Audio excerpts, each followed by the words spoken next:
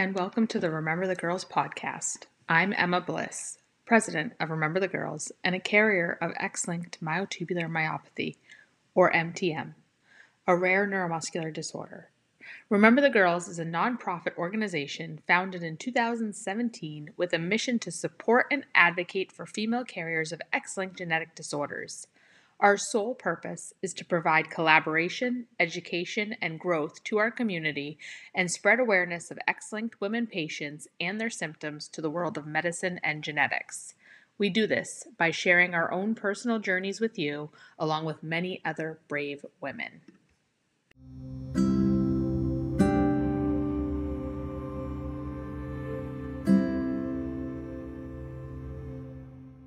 Today, I have the honor of interviewing these four women.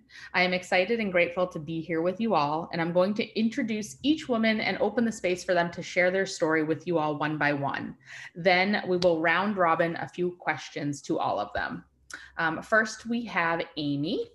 Amy Atkins currently works as the Director of Government and Social Programs at Little Hercules Foundation. She is a carrier and mother to a 16-year-old with Duchenne muscular dystrophy, which has been in her family for multiple generations. Prior to her current position, Amy worked for several years in various capacities in both public and private nonprofit social services. She has worked in case management, program management, and in the administration of Medicaid waivers. In her current position, Amy works as access issues by working directly with individuals and families, as well as engaging directly with decision makers. She has a passion for helping people obtain access to the services and supports they need. Wonderful. Amy, welcome. Good afternoon. Thank you, Emma. I do just want to thank Remember the Girls for spreading carrier awareness during Duchenne month and for holding this panel and inviting me to be involved with it. I'm very excited to be here. Yes, we're grateful for you. Thank you. So, a little bit about me. Duchenne muscular dystrophy, or DMD as we call it, has been in a part of my life for really as long as I can remember. It existed in our family way before I was even born. And as far as our family knows, the first instance of the disease in our family were two of my mother's brothers. They were identical twin boys who both passed away in their early teens before my mother was even born. My grandmother then went on to have 6 more children, 3 of them unaffected boys and 3 girls. While those boys were unaffected, we know that at least 2 of the 3 girls inherited DMD as they passed the gene on to their sons. One of the women, my aunt, had a son with DMD that was 5 years older than I was. And I spent a lot of time with that cousin, enjoyed going to their house, visiting, spending time with him. We'd go out out for walks. And he was in a wheelchair. And I didn't really think anything of it. That was just him. But when I was 8, my brother David, who was 4 at the time, was also diagnosed. And since I'd spent a lot of time with my cousin, I thought I was familiar with the disease. I thought, well, my brother will be weaker and he'll eventually use a wheelchair, but nothing else is going to change. And in the beginning, that was true. The older he got, the more his condition progressed, the more care he needed. My parents were divorced and my father wasn't in the picture. That left my mom, my brother, and I in the household. As my mother worked second shift, even though we did have a neighbor who looked in on us, I helped out a lot with his direct care, hygiene, helping with homework, cooking meals. I was often unable to stay for after school activities and was working on my homework well into the night after I'd helped my brother David. At that time, even though I loved him immensely, I did hold some resentment for having some responsibilities that, quite frankly, none of my other friends had. I also experienced sadness watching him slowly wither away. I lost my brother when he was 18 years old. But in reflecting, I've come to realize that being a caregiver at such an early age really contributed to what was going to be my career path. And I do look fondly over those years, and I wouldn't give them back for anything in the world. That quality time with my brother are just memories to last forever.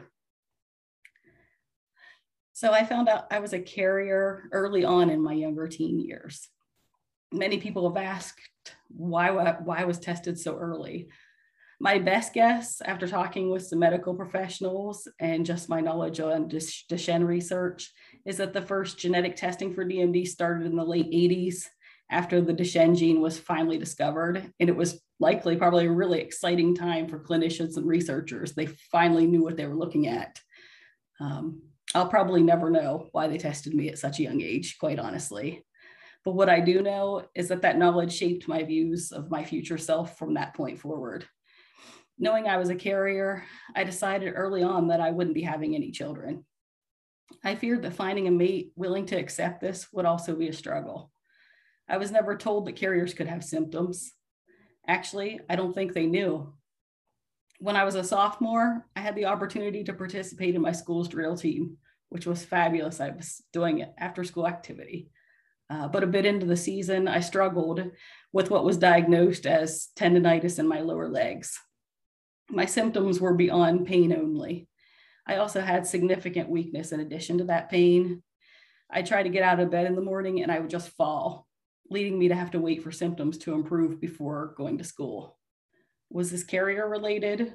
Maybe, maybe not. But most importantly, it was never even considered a possibility. Even though from an early age, I didn't plan to be a mom, sometimes what you thought would happen, wouldn't happen, does. I think that happens to all of us. When I learned I was pregnant, I hoped maybe we'll have a girl and she'll be just like me, a carrier or completely unaffected. When I took an early blood test to check for spina bifida and Down syndrome, you can get that optional test early. I went ahead and took it. My blood levels indicated potential Down syndrome. I was sent for a detailed ultrasound to check for heart defects and found out then that I was having a boy. Well, he had no markers present for Down syndrome as far as physical factors. I was told that he could still have it. And at that point, I was offered an EMNIO. I declined the EMNIO and my husband supported that decision. If my son had Down syndrome, it wasn't going to change the trajectory of my pregnancy. But I also feared Duchenne would show up on the test. I didn't want to know. I thought, I'm having a boy, but maybe he won't be affected. After all, my grandma had 3 unaffected boys. When my son was delayed in walking, I thought, he's just a slow developer. I had him assessed when he was 2 for early intervention services. They tested his functional areas and found that he only qualified for speech services, meaning his physical test came out in the normal range. Wow, a brief period of relief swept in. I thought Duchenne had passed us by. Then he started attending a preschool at 3, and the physical therapist there had some concerns about his physical development. We tried not to worry too much, as my son didn't show the same symptoms that my brother or my cousin had shown, and nobody in the family really had seen it either. But we were referred to a neurologist, and after completing testing at the age of 4, my son Elijah was diagnosed with Duchenne. Elijah will be 17 next month, and I'm so proud of the young man he's becoming. He's got a great sense of humor, and his laugh is the sweetest sound I've ever heard. I've been asked if I regret not getting the EMNIO test during pregnancy. And while I've thought a lot about it, the answer is no. It's a solid no. I wouldn't have wanted to have been faced with the impossible choice. However, in retrospect, deciding not to test was making a choice, even if I didn't see it that way at the time. We had 4 years to enjoy the unknown before diagnosis of a disease that at our time of diagnosis had 0 approved treatments. If someone asked if my choice would be different today, perhaps it would be, as there's so much hope right now with approved treatments and even more potential treatments on the horizon.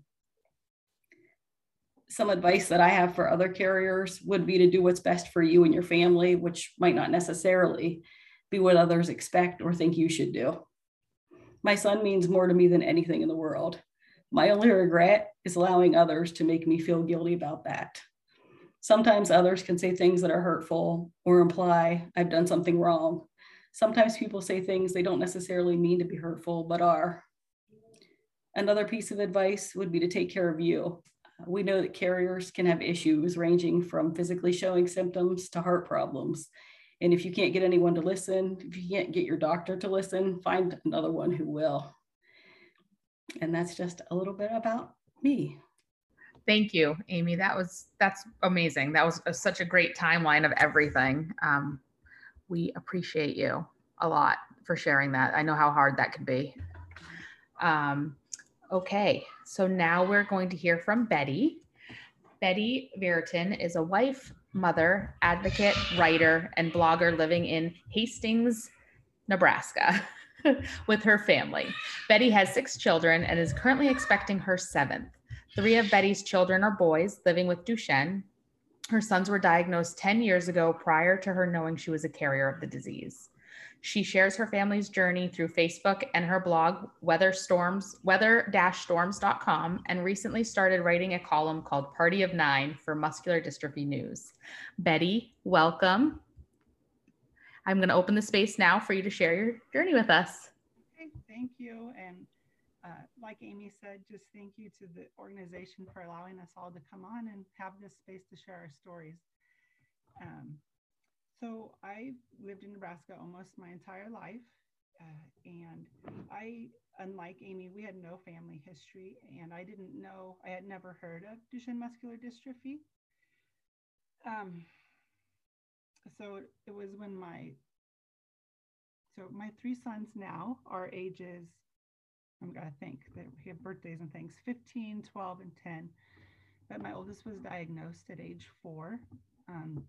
And it was a complete shock. We really didn't suspect anything. He was just having, he was a big baby. Let me start that. 10 pounds, 3 ounces, 23.5 inches long, huge. And then he just kind of stayed fat and round and chubby. And when he wasn't moving on the same timeline as his older sister, we really weren't concerned. I kept telling myself every baby develops differently, just like, they tell you at the doctor's appointments. And he was just huge. He's just a big boy. And I thought he's just going to take a little bit longer to get going. So we weren't overly concerned. We did some like mommy and me gymnastics and some swimming lessons, things like that I thought, well, we'll just give him a little extra help. And then his younger brother, Chance, was born. Chance is our only unaffected son. And he was passing Max up in milestones very rapidly. They're 17 months apart. But, when Max was just finally beginning to be able to run, by the time Max was running, Chance was already climbing ladders and jumping off things. And we just thought okay, now I'm getting a little bit more concerned. We brought it up at a doctor's appointment, and he even at that point wasn't very concerned, but he said, well, if your insurance will cover it, let's just send you to physical therapy and we'll just help him get caught up. But the physical therapist right away recognized it as muscle weakness, not a delay, and suspected some form of muscular dystrophy. So as our story goes, by that point, we'd already had our 4th child, Rowan, and had found out we were pregnant with our 5th child, Charlie. Rowan and Charlie are my other sons with Duchenne muscular dystrophy. While we went in for our pregnancy confirmation appointment, here in Nebraska, we see a family practice doctor, so he sees us for everything. And so while we were at that appointment, he mentioned that he was getting some notes from the physical therapist and suspected that Max might have a form of muscular dystrophy. That led to some specialist appointments in Omaha a few weeks later. And she, based off examination, could fairly confidently diagnose him with Duchenne. I mean, we followed up with genetic testing and all of that. And I remember her at that point telling me that if I was a carrier, which at that point I didn't even realize it was a genetic disease. I didn't know anything about it. But if I was a carrier, there was a 50% chance my other children at home could be affected. I think immediately I knew that my then 2-year-old Rowan at home was affected. He had been even slower to hit milestones than his older brother, Max. And I started to worry that the baby that I was pregnant with could also be affected. We didn't know it was a boy at that point, but we did find out through ultrasound that it was a boy, and knew then that there was a chance that he could be affected.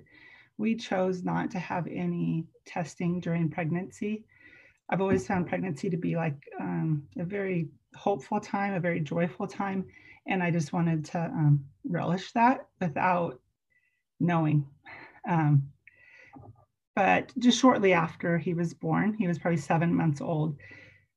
I had been so enmeshed in Duchenne that I think I was like Hawkeye looking for symptoms, and he wasn't lifting his head on time, and that was probably like the only milestone that he had missed. But I just knew, and so we went in for testing and we tested him and myself at the same time, and of course he came back, diagnosed as Duchenne, and I was diagnosed as a carrier, which wasn't a surprise to us at that point after having already had 2 sons diagnosed.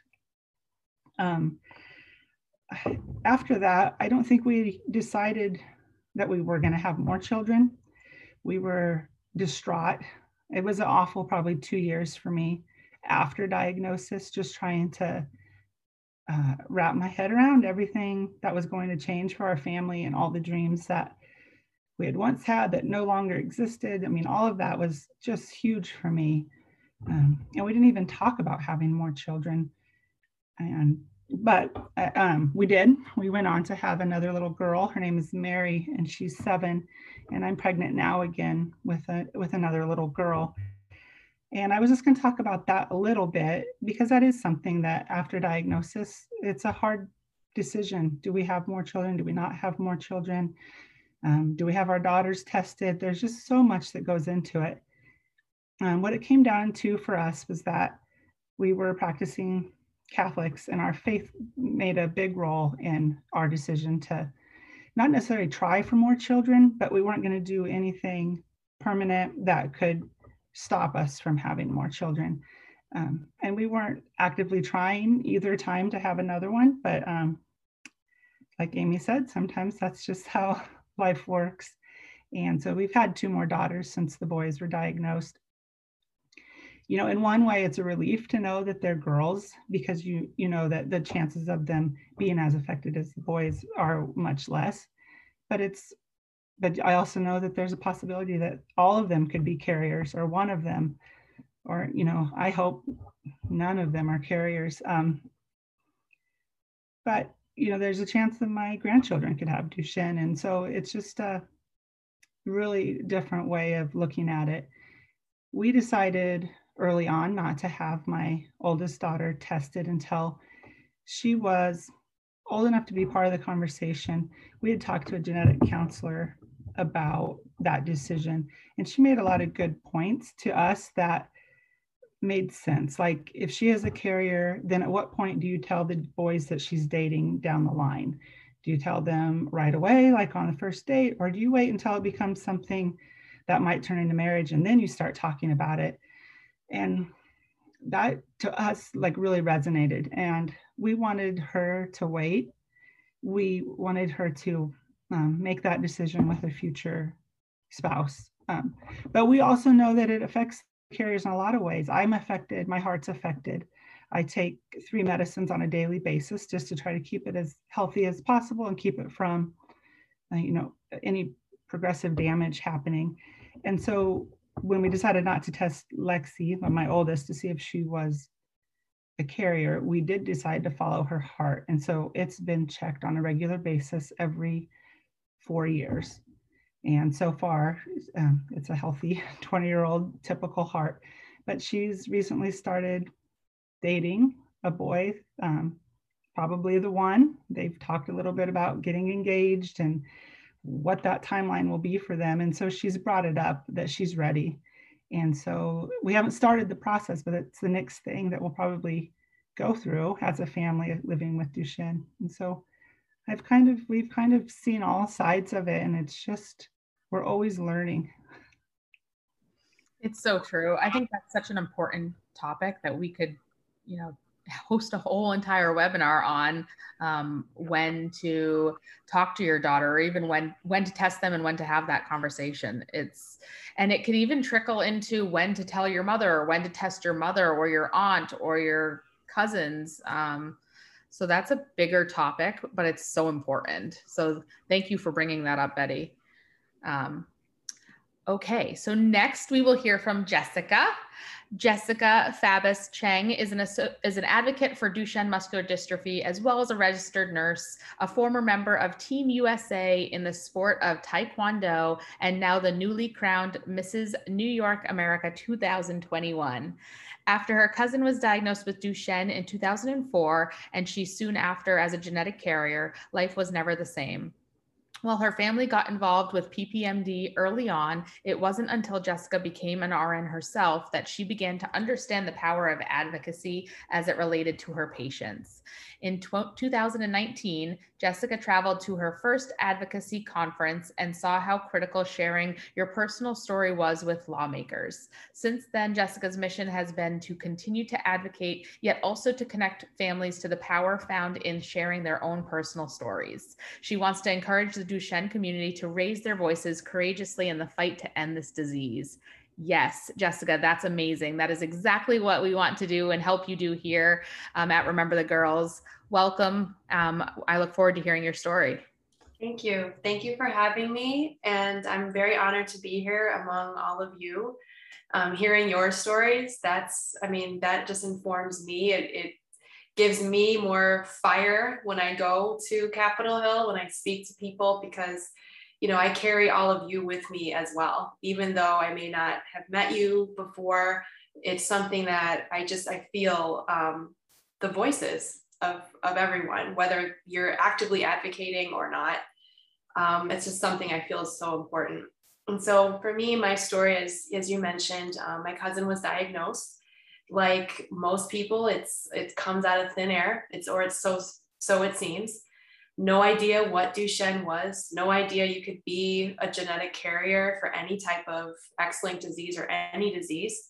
I guess if I thought about it, maybe I could see how that's possible, but that's usually not the first thought in your mind when you're thinking of getting married or having a family or your future dreams for yourself or your children. That's not even entering the thought process. And so that was the case. My aunt had my cousin Tommy. And for the first few years, it's the honeymoon period, everything is fine. And they just started noticing he was having a little bit of trouble getting up. And it was, and funny enough, in your stories as well, it's not the pediatrician that notices these things. It's usually a physical therapist or occupational therapist, someone that's, I guess, trained to look at those things. And so I find that interesting, and just that's a different topic altogether, but why our MDs are not usually the first ones to notice this. So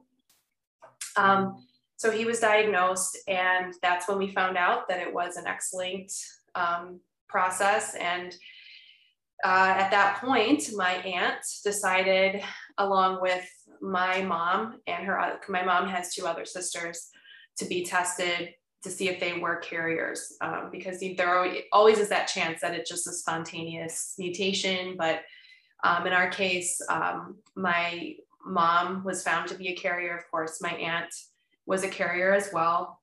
And then my other aunt was not. So at that point, I was really at that time the only person of childbearing age. I was in my 20s already. So I remember being pulled aside at like a family event or something by my aunt, like pulled into like a side hallway. And she was like, I want to talk to you about, Tommy's diagnosis and how do you feel about it? And also that there is this chance that you may be a carrier for this disease as well. And it's, basically up to you if you want to pursue testing, because even at that time, we had to go all the way to the University of Chicago to even have this test done. It wasn't as I don't want to say common necessarily, but it's not as in the conversation as it is now. So we decided that I would do that, but I just remember that moment thinking, now all of my thoughts for the future are kind of on hold, because if I was a carrier, that's a decision down the line that I'm going to have to make in terms of my future family. I don't know what that answer would be for me. I too am a person of faith. I have a relationship with God. And I mean, this is just my personal faith, but there's implications just across the board when you're thinking about life and what that means. So I was tested. And then I remember going to the University of Chicago with my mom to get our results. And we were waiting in the room for the doctor to come in. And the doctor came in, followed by like 7 or 8 residents and medical students. And I knew immediately that this is not going to, be, oh, you're fine. Have a nice day. It's not going to be that. It was a teachable moment for them to show these future doctors how to deliver information like this, I guess. And so I was found to be a carrier. And at that point, I was not engaged. I wasn't thinking of marriage or anything. So it was just information for me to have. But I do remember that it's sort of, this is the mental health aspect that I don't want to say gets swept under the rug, but it doesn't get talked about a lot because the focus often is on the boys, which is fine, as it should be. But for women who are carriers, at least for myself, I remember thinking some of the same thoughts. As Amy, who is going to want to marry me? Who, and also when do I tell this to somebody? At what point, your first date, you don't want to say, by the way, I'm a carrier for a genetic disorder. Would you like to have another date with me? So you want to be forthcoming and honest, but there is that moment, like, how do we handle this portion of it? So fast forward, I did meet my future husband. And for me, I can tell you a little bit about that. I didn't, of course, tell him on our first date, but I waited until just to see how things were going. And then after about a year, I decided that I really can't proceed unless I tell you this, because I could tell, things were more serious and I'd gotten to know him. So for me, that was like that happy medium of, we know each other enough, and it's kind of leaving yourself open to the possibility that he may not want to continue the relationship if, we can't either have children, or it has to be through something like in vitro fertilization. And, as I said, he is my husband. So he said, I will still continue with you. But that's not to say that other people didn't have other opinions about that either. Other family members, people wondering, why would you still be with someone knowing this? But for me, it was important to give this information. And then I became a nurse, and not because I was a carrier, but just as something I felt really kind of pulled towards, called to do. I started out working as a surgical technologist, which is someone who is an assistant in the operating room. Basically, I like to describe this, like if you've ever watched like a medical drama, when they're, in the OR and they're like knife, and then someone hands the knife, that's a surgical tech. We do a lot more than that, but we don't get the play in Hollywood. But I started, like that, and then decided from there that I would like a bigger role, and then, to become a nurse. So I did. And then I predominantly have worked in the operating room. And the thing that I realized there was, number one, the patient is asleep. So if you see something, or you see something happening, even inadvertently, because I don't think a doctor really means to do anything, but if you notice something was not sterile anymore, because the sterility is a huge thing in there, you have to speak up and say something, because the patient can't, so that it started to kind of make those connections in my head that, I can take this outside of the operating room. I don't just have to have this passion for speaking up when I need to. I could also do that for things that were close to my heart, near to my heart. And I started looking more into the advocacy side of Duchenne.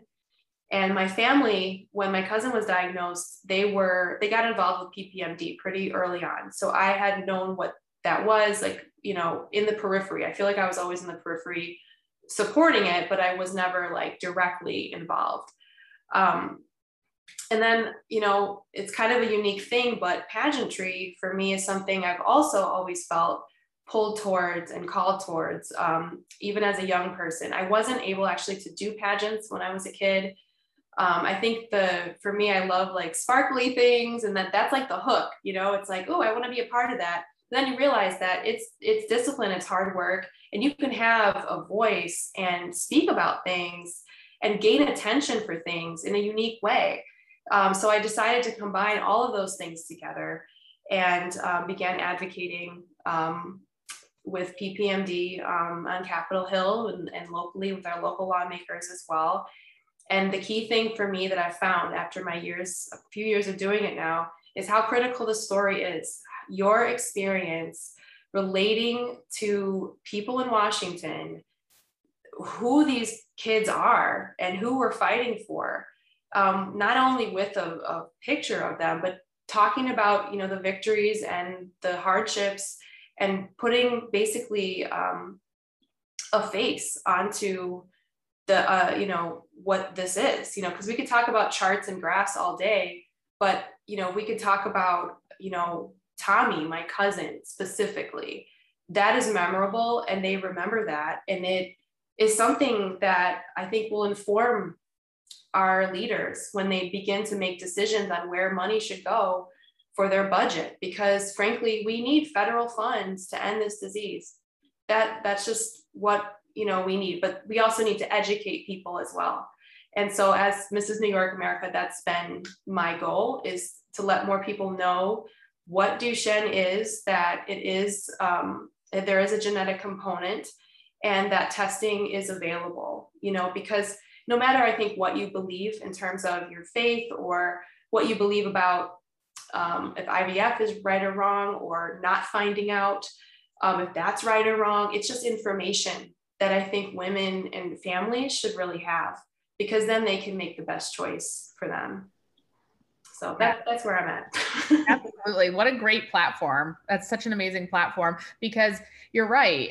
It's what Remember the Girls is all about, is we are about giving people all the options, laying it out on the table, and allowing them to make the decisions for themselves. But at the base of it, it's knowing they have options, period. Mm-hmm. Yeah. So that's what a great platform. I love that mission that you have, Jessica. Thank you for sharing. Sure. Okay, so last we will hear from Mindy. Mindy is a board member for our amazing organization. Mindy Cameron discovered that she was a carrier of Duchenne muscular dystrophy several years after her youngest son was diagnosed with the X-linked genetic condition in 2004. She has been a very active member of the Duchenne advocacy community for the past 15 years, and now serves as the advocacy director for Little Hercules Foundation, where her work primarily focuses on the Duchenne Family Assistance Program. She is our board member here at Remember the Girls.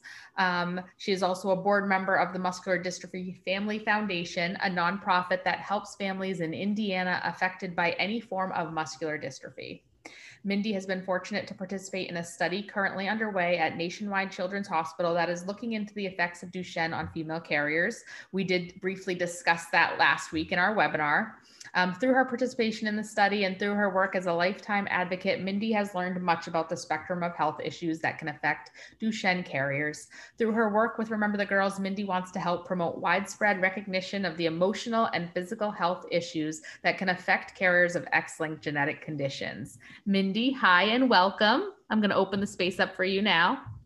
I have to say that I'm no longer the advocacy director at Little Hercules Foundation, though. I forgot that was on my list of things to do, Emma, and it just kept sliding down. And then I'm like, oh no, I didn't change that. So I am no longer with Little Hercules Foundation. It was an amazing place to work. I feel like we accomplished a lot there. And I really learned a lot of Amy's story through working with her at Little Hercules, and all the stories of the people that went before me in this presentation have been really excellent. Thank you all for participating. As Emma said, I found out I was a carrier after my son, who's now 20, was diagnosed. He was diagnosed in 2004. Prior to that time, it had never been in my family either. I have two brothers. All of my female relatives from my mother's side of the family had boys. I had a son in 1996 who was, for all intents and purposes, healthy and Duchenne muscular dystrophy I'd never heard of Duchenne. I'd heard of muscular dystrophy, but not Duchenne. Was certainly not on my radar.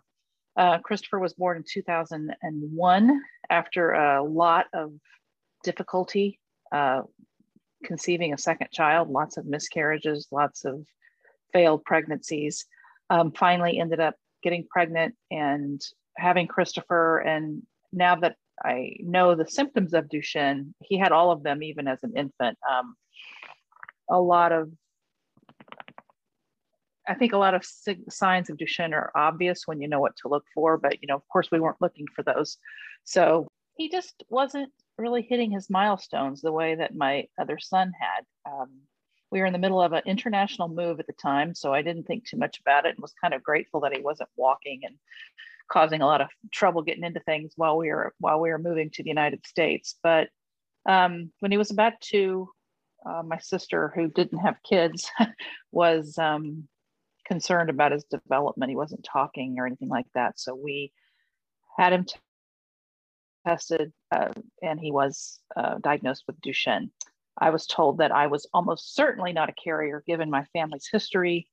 I was extremely strong to the point where people would comment on it like I was strong like a man, they would say. Just really had no muscle weakness whatsoever. However, like Amy said, thinking back to high school, I was very clumsy. I fell a lot. It is interesting when you think about symptoms of carriers and what we know now versus what we knew then. I think now somebody might even pick it up due to all the work that's been done in Duchenne carriers. But Christopher was getting some blood work done at Cincinnati Children's as part of a clinical care appointment. And I just, spur of the moment, said, take some blood. I don't care about insurance coverage. I'll work it out. I really want to know if I'm a carrier. And I had the same mutation that my son has. It's a rare mutation. It's a double duplication mutation.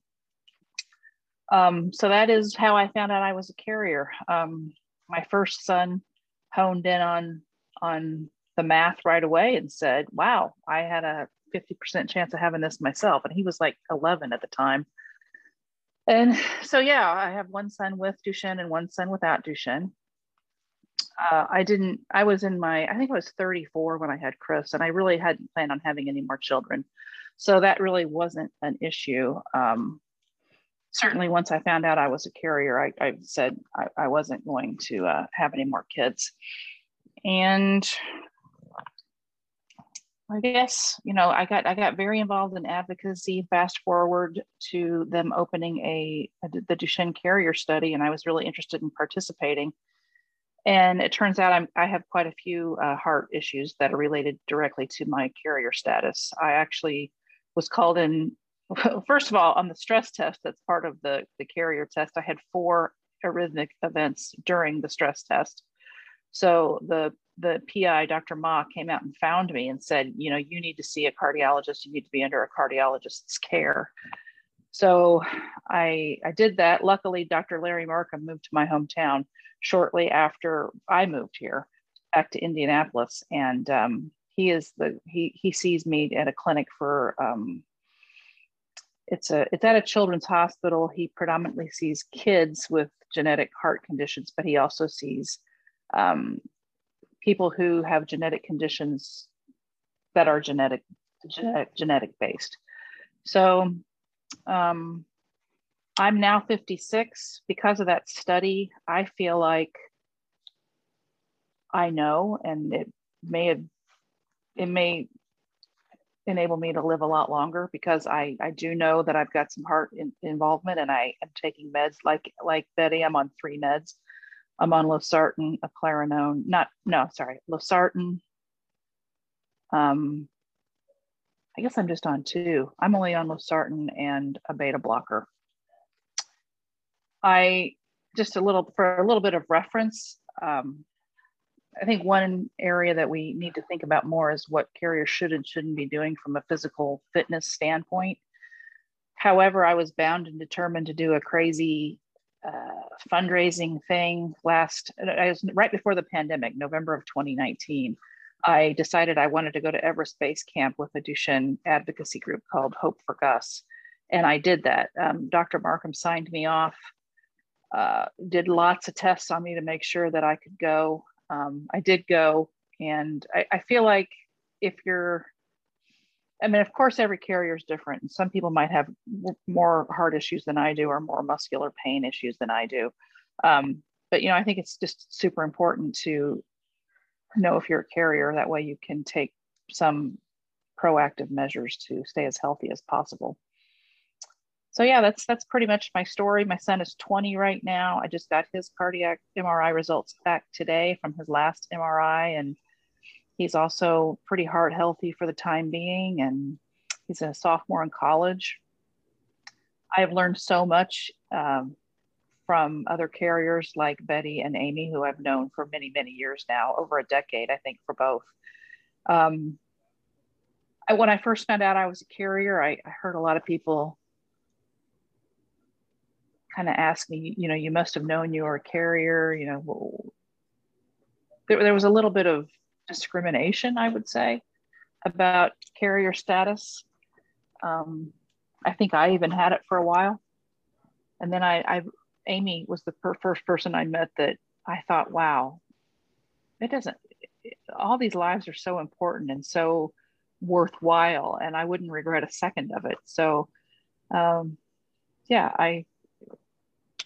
it's been an incredible ride. It's changed my life, and I'm happy to be on Remember the Girls. And I think that the Duchenne community in particular has a lot to offer other carriers, because we have had this study. We know a lot more than I know a lot of other disease excellent carriers know. And I'm fortunate that I was a part of that. That's my story. Yeah, no, the community and the connections you make are invaluable. These communities are amazing. So thank you, Mindy, for sharing that. Oh, I have one more thing to say, though. Absolutely. One of the things I wanted us all to talk about, I think they all have, is how we've kind of turned this on its head and used this knowledge and this thing that most people, I think, universally would say, this is not a great thing to have happened in my life, to find out I was a carrier and to pass this on to my son. However, you make lemonade out of lemons, I guess that's the expression. And I became very involved in advocacy right away. I worked as a volunteer for all the different advocacy groups. I enrolled in studies. I got Christopher enrolled in studies. I did a lot of research on how to learn about research, and I did make a career out of it. And I think industry is starting to value people like us for our points of view and for our knowledge and experience. So I think I say it changed my life. It changed everything about my life, my family life, my professional life, my personal life. Yeah, I think advocacy is obviously so important. I think many of us, when you go through something and it's emotional, in order to negate any negative feelings you have, you work, you put into action, you go to work, you put action behind your feelings, and it helps you in other processes too. So I think, most of us have these amazing stories about advocacy, and it's just so important. And it is where you can feel the passion, from all of you. So I appreciate you guys sharing your story and your passion. We do have a few questions. We're going to round robin. First question we have is, in just a few simple words, what does being a carrier of Duchenne mean to you? And I'd love for you to speak on symptoms, physical, emotional, anything that's come up regarding being a carrier of Duchenne. Amy, if you want to start. I would say, to me, being a carrier means, it means being part of a legacy. And, not only my family's legacy, but the legacy of just being a woman carrying an X-linked disease. I think we all share, a lot of the same concerns with being carriers of these diseases. Yes. Yeah. Betty? Well, I think knowing that you're a carrier can be really tough knowledge to live with and to wrap your mind around, and then again to live with, to find a way to still live a full and happy life. I was full of a lot of guilt in the beginning. Again, we were all the boys and I were all kind of diagnosed together. And I just remember being so upset and angry at myself. But I've learned, I've learned it's not my fault. And that was out of my control. I had no way of knowing, and it was just part of what my life was going to be. And I think that's what I want to share, is that we can still live a really good life. I mean, being a carrier definitely throws some bumps in there, but it can still be a good life. Yes, I love that. Absolutely. Jessica, I'd love to know what being a carrier of Duchenne means to you. Well, for me, and having time and perspective to think, I realized that I used to carry actually shame about it in some way, because it was something I was just holding within myself constantly. I didn't talk about it. I didn't really have people. I mean, I could talk to my family, but, again, they're dealing with someone with Duchenne on a daily basis. So it's like, okay, let me just deal with this on my own. But I think for me now, it's kind of gone from shame to transparency. And I found a lot of freedom in just being transparent about who I am and the fact that I am a carrier, because I do know people that are carriers and they will not let certain other people know that, not just significant others, but groups of people, and I feel for them. I do. And so I think by taking that step of saying your story and just putting it out there, I think that may give someone support and help along their journey in some way, even if they never talk about it, but maybe that will help somehow within. I love that. I find that when you share your story, it gives permission for other people to share theirs too, and allows them to step into that power. I love that. Thank you. Sure. Mindy, what does being a carrier of Duchenne mean to you? Well, I've just come up with something really catchy. and it's listen to your heart. And that, I think that can apply to your emotions, your feelings of self-worth, and how this has affected you, and also actually your heart. If you take care of your heart, this is the one aspect. I think I know 2 or 3 Duchenne carriers who have had heart attacks.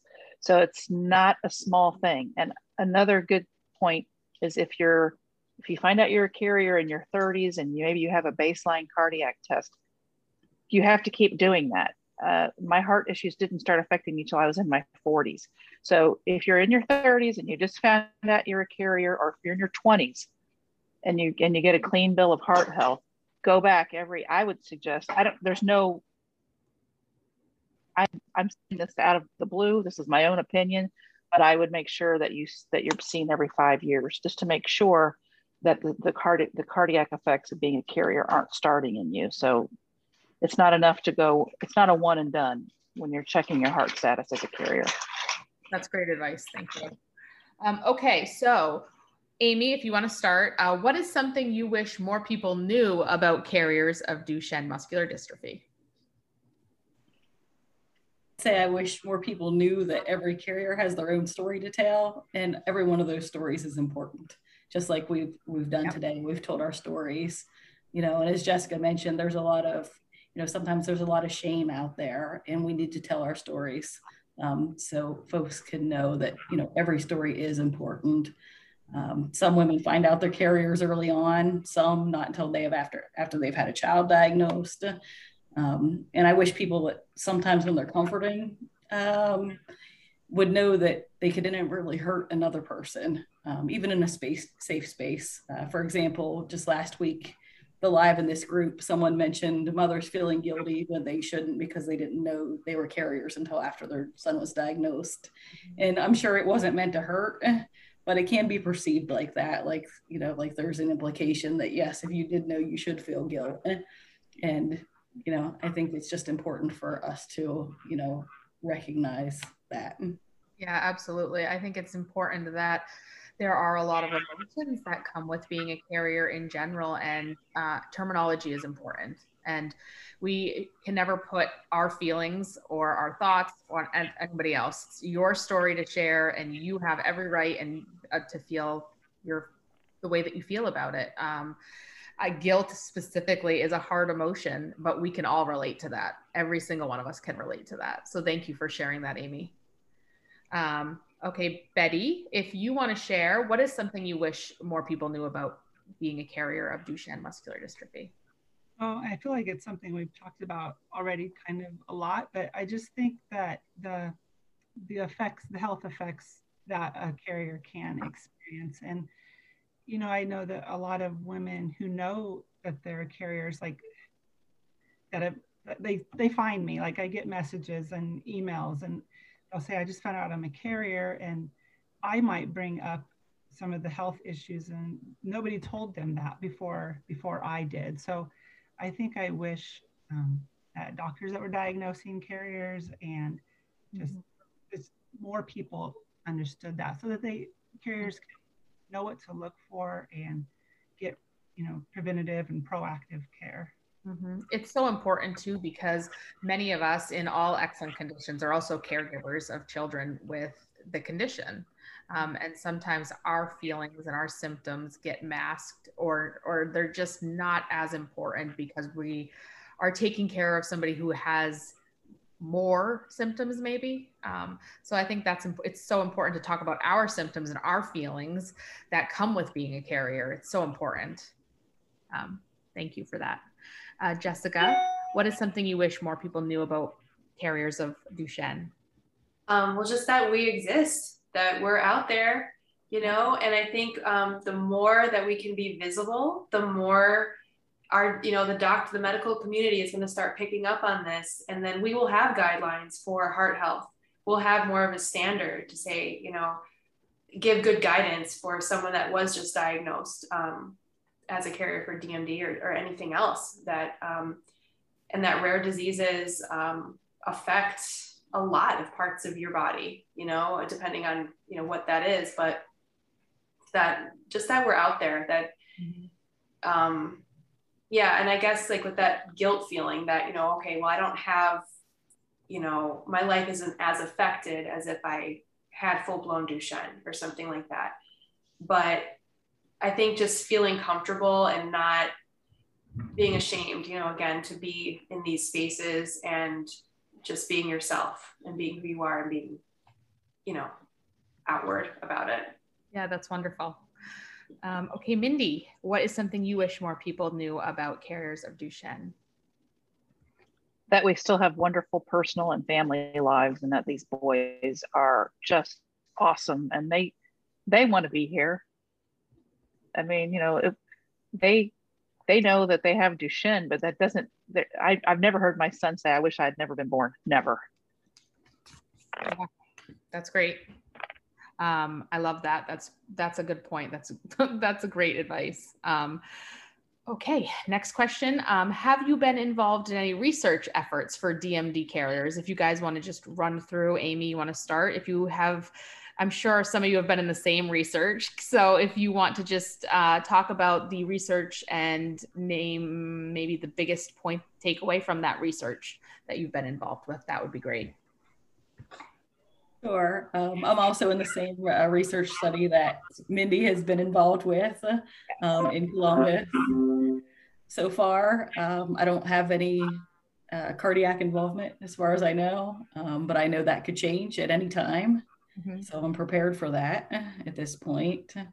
I guess the biggest thing in the study was finding out what it was like to actually be in the study, because I've had my son's been enrolled in other studies, natural history studies. You know, I never really knew what it felt like personally to do something like the 6-minute walk test. And it's exhausting, absolutely exhausting. And I thought, you know, I can't believe the things my son has done in such a short period of, you know, his life that are just hard and scary. You know, the cardiac MRI, I happen to have a problem with closed spaces. It took a lot for me to get over that in order to be in the study. So it's just a newfound, even greater respect for all the things that my son has done. Yeah. And other boys too, and girls. Betty? No, I always wanted to, but with 3 boys of my own, and they've all been in studies. And at about the time you could enroll for the carrier study, we were trying to get Atilorin or Translarna. It's a clinical trial drug, FDA approved, and I was really involved in advocacy for that. And so there was no time. Yeah, well, it sounds like the carrier study is ongoing too. So it sounds like there's a lot more to be done. When we talked about it on our webinar last week, they mentioned that they still have so much research to do regarding separating caregivers from carriers. And that's a big piece of it. So I'm sure the research is ongoing and the carrier study will continue on. And there's so much to be done, specifically regarding exon activation. We have so much work, right? Jessica or Mindy, do you have anything to add about the carrier or any research studies that you've been a part of? For me, there was a study that PPMD did that I just missed the cutoff for that. So, but I mean, in the future, I'd be more than willing to be a part of it. Yeah. Sure. Yeah. And I think I was patient number 2 or 3 in the carrier study. And I learned that I have considerable fibrosis and that I need to be on meds. Yeah. Wow. That's a huge takeaway, right? Yeah. Okay. So the next question is, what challenges do you think our future will hold as carriers? And what do you hope for the future of Duchenne muscular dystrophy carriers? Amy, if you want to start.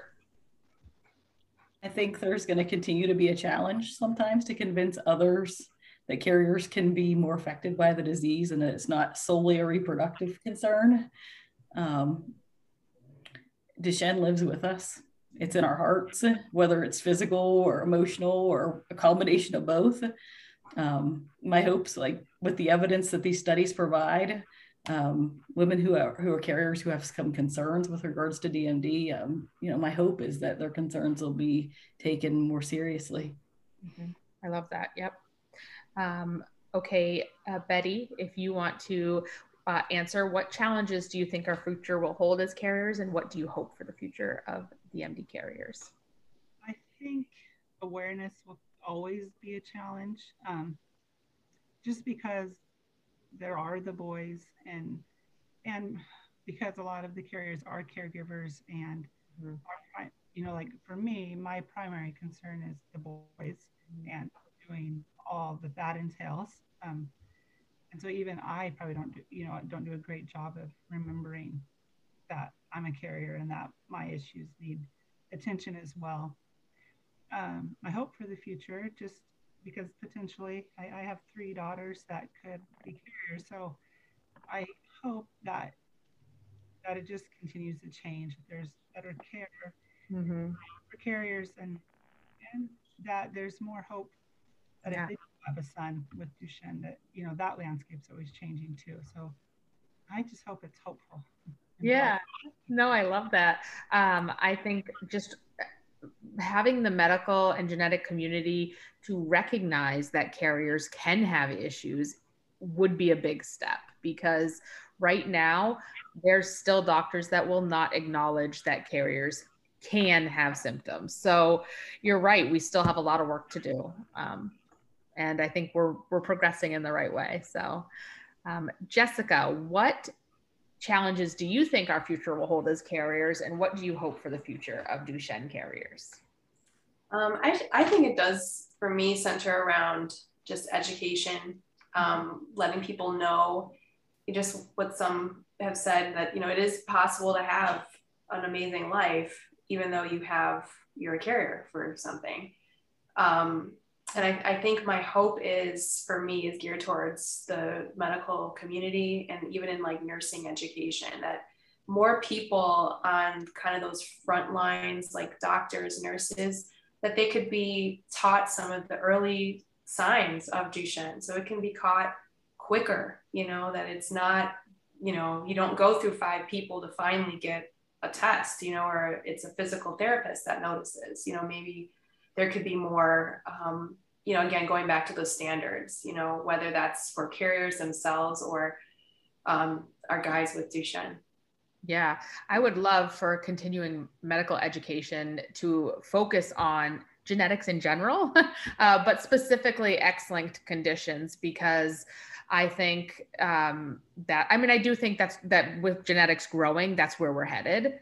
But I do believe that we all can learn, but specifically in the medical and genetics world, they have so much research to do on their own. So that's a great point. Mindy, what challenges do you think our future will hold as carriers, and what do you hope for the future of Duchenne carriers? I would like to see more females involved in clinical trials and clinical studies, whether they be, we have some girls that are still considered to be manifesting carriers, but they have full-blown Duchenne, and they're excluded from almost all the studies. My son is screening for a clinical trial right now, and it's a heart med, and I'm like, can I be in it? So, no one's really looking at how we can include the females in the clinical trials in DMD. Yeah, I 100% agree with that. I think I'm going to be bold and go to say, like, most medical research is done on men to begin with. I'm actually reading right now, and I highly recommend this book. It's called The Better Half, the Genetic Superiority of Women. And I've read it a few times, and it's so fascinating because in our history, most trials on any medication, vaccine, et cetera, are all done on men. And they talk about how there's a huge difference in how we metabolize drugs, and nobody researches that or talks about how gender can influence medicine. So that's a great point, and it can even spread out to so many aspects of medicine. So that's wonderful. Thanks, Mindy, for that. Okay, so if you could go back to before you knew you were a carrier, what would you tell yourself, Amy? Knowing so early on, that was a really hard question for me to answer. I guess I'd tell myself to seek advice from people that you know and you trust, but don't let others dictate what choices you make in your life. When all is said and done, it is up to you. Yeah, that's excellent. Life advice. I think it's the same for, it fits in a lot of areas. So yeah, absolutely. Betty, what would you tell yourself if you could go back to before you were diagnosed as a carrier? Well, I think I wasted a couple years right after diagnosis, kind of feeling sorry for myself and for lots of different reasons. So I think if I could tell myself, and if I would listen, would be to, it's going to be okay. And your dreams have all changed, but that doesn't mean there won't be more dreams. And you can be happy. It's okay. Oh, I love that. That's wonderful. Jessica, what would you tell yourself if you could go back to before you knew you were a carrier? I think similar to Betty, what you just said is just, it's going to be okay. Ultimately, yes, there's going to be those times of feeling sad, trauma, things that you deal with in your own family, but ultimately, it's going to be okay. And there is that support, that's huge. So. Yes, that's great. Okay, Mindy, if you could go back to before you knew you were a carrier, what would you tell yourself? Well, I don't know if it was before I was a carrier, but I feel like I got way too wrapped up in the future when I first found out that Christopher had Duchenne. It was all about the cure. And I feel like I may have lost some valuable time and some valuable moments with my boys. Yeah, no, that's wonderful advice. Okay, so to end this conversation, I would like for you each to go through and give me your one word. When you think of Remember the Girls and the future for women carriers of X-linked disorders, what is the first word that comes to mind? Amy, if you want to start. Love. Love. And I think it's twofold. We love our children, and we have to love ourselves too. Yes. Betty? Hope. Hope. Great. Wonderful. Jessica? For me, it's fearless. Yes, I love it. And then Mindy? I think wisdom. Wisdom. That's great. Thank you guys so much for taking the time today and sharing a little piece of your heart in your journey. We really appreciate it. It's been an invaluable resource to us. Thank you. Thank you.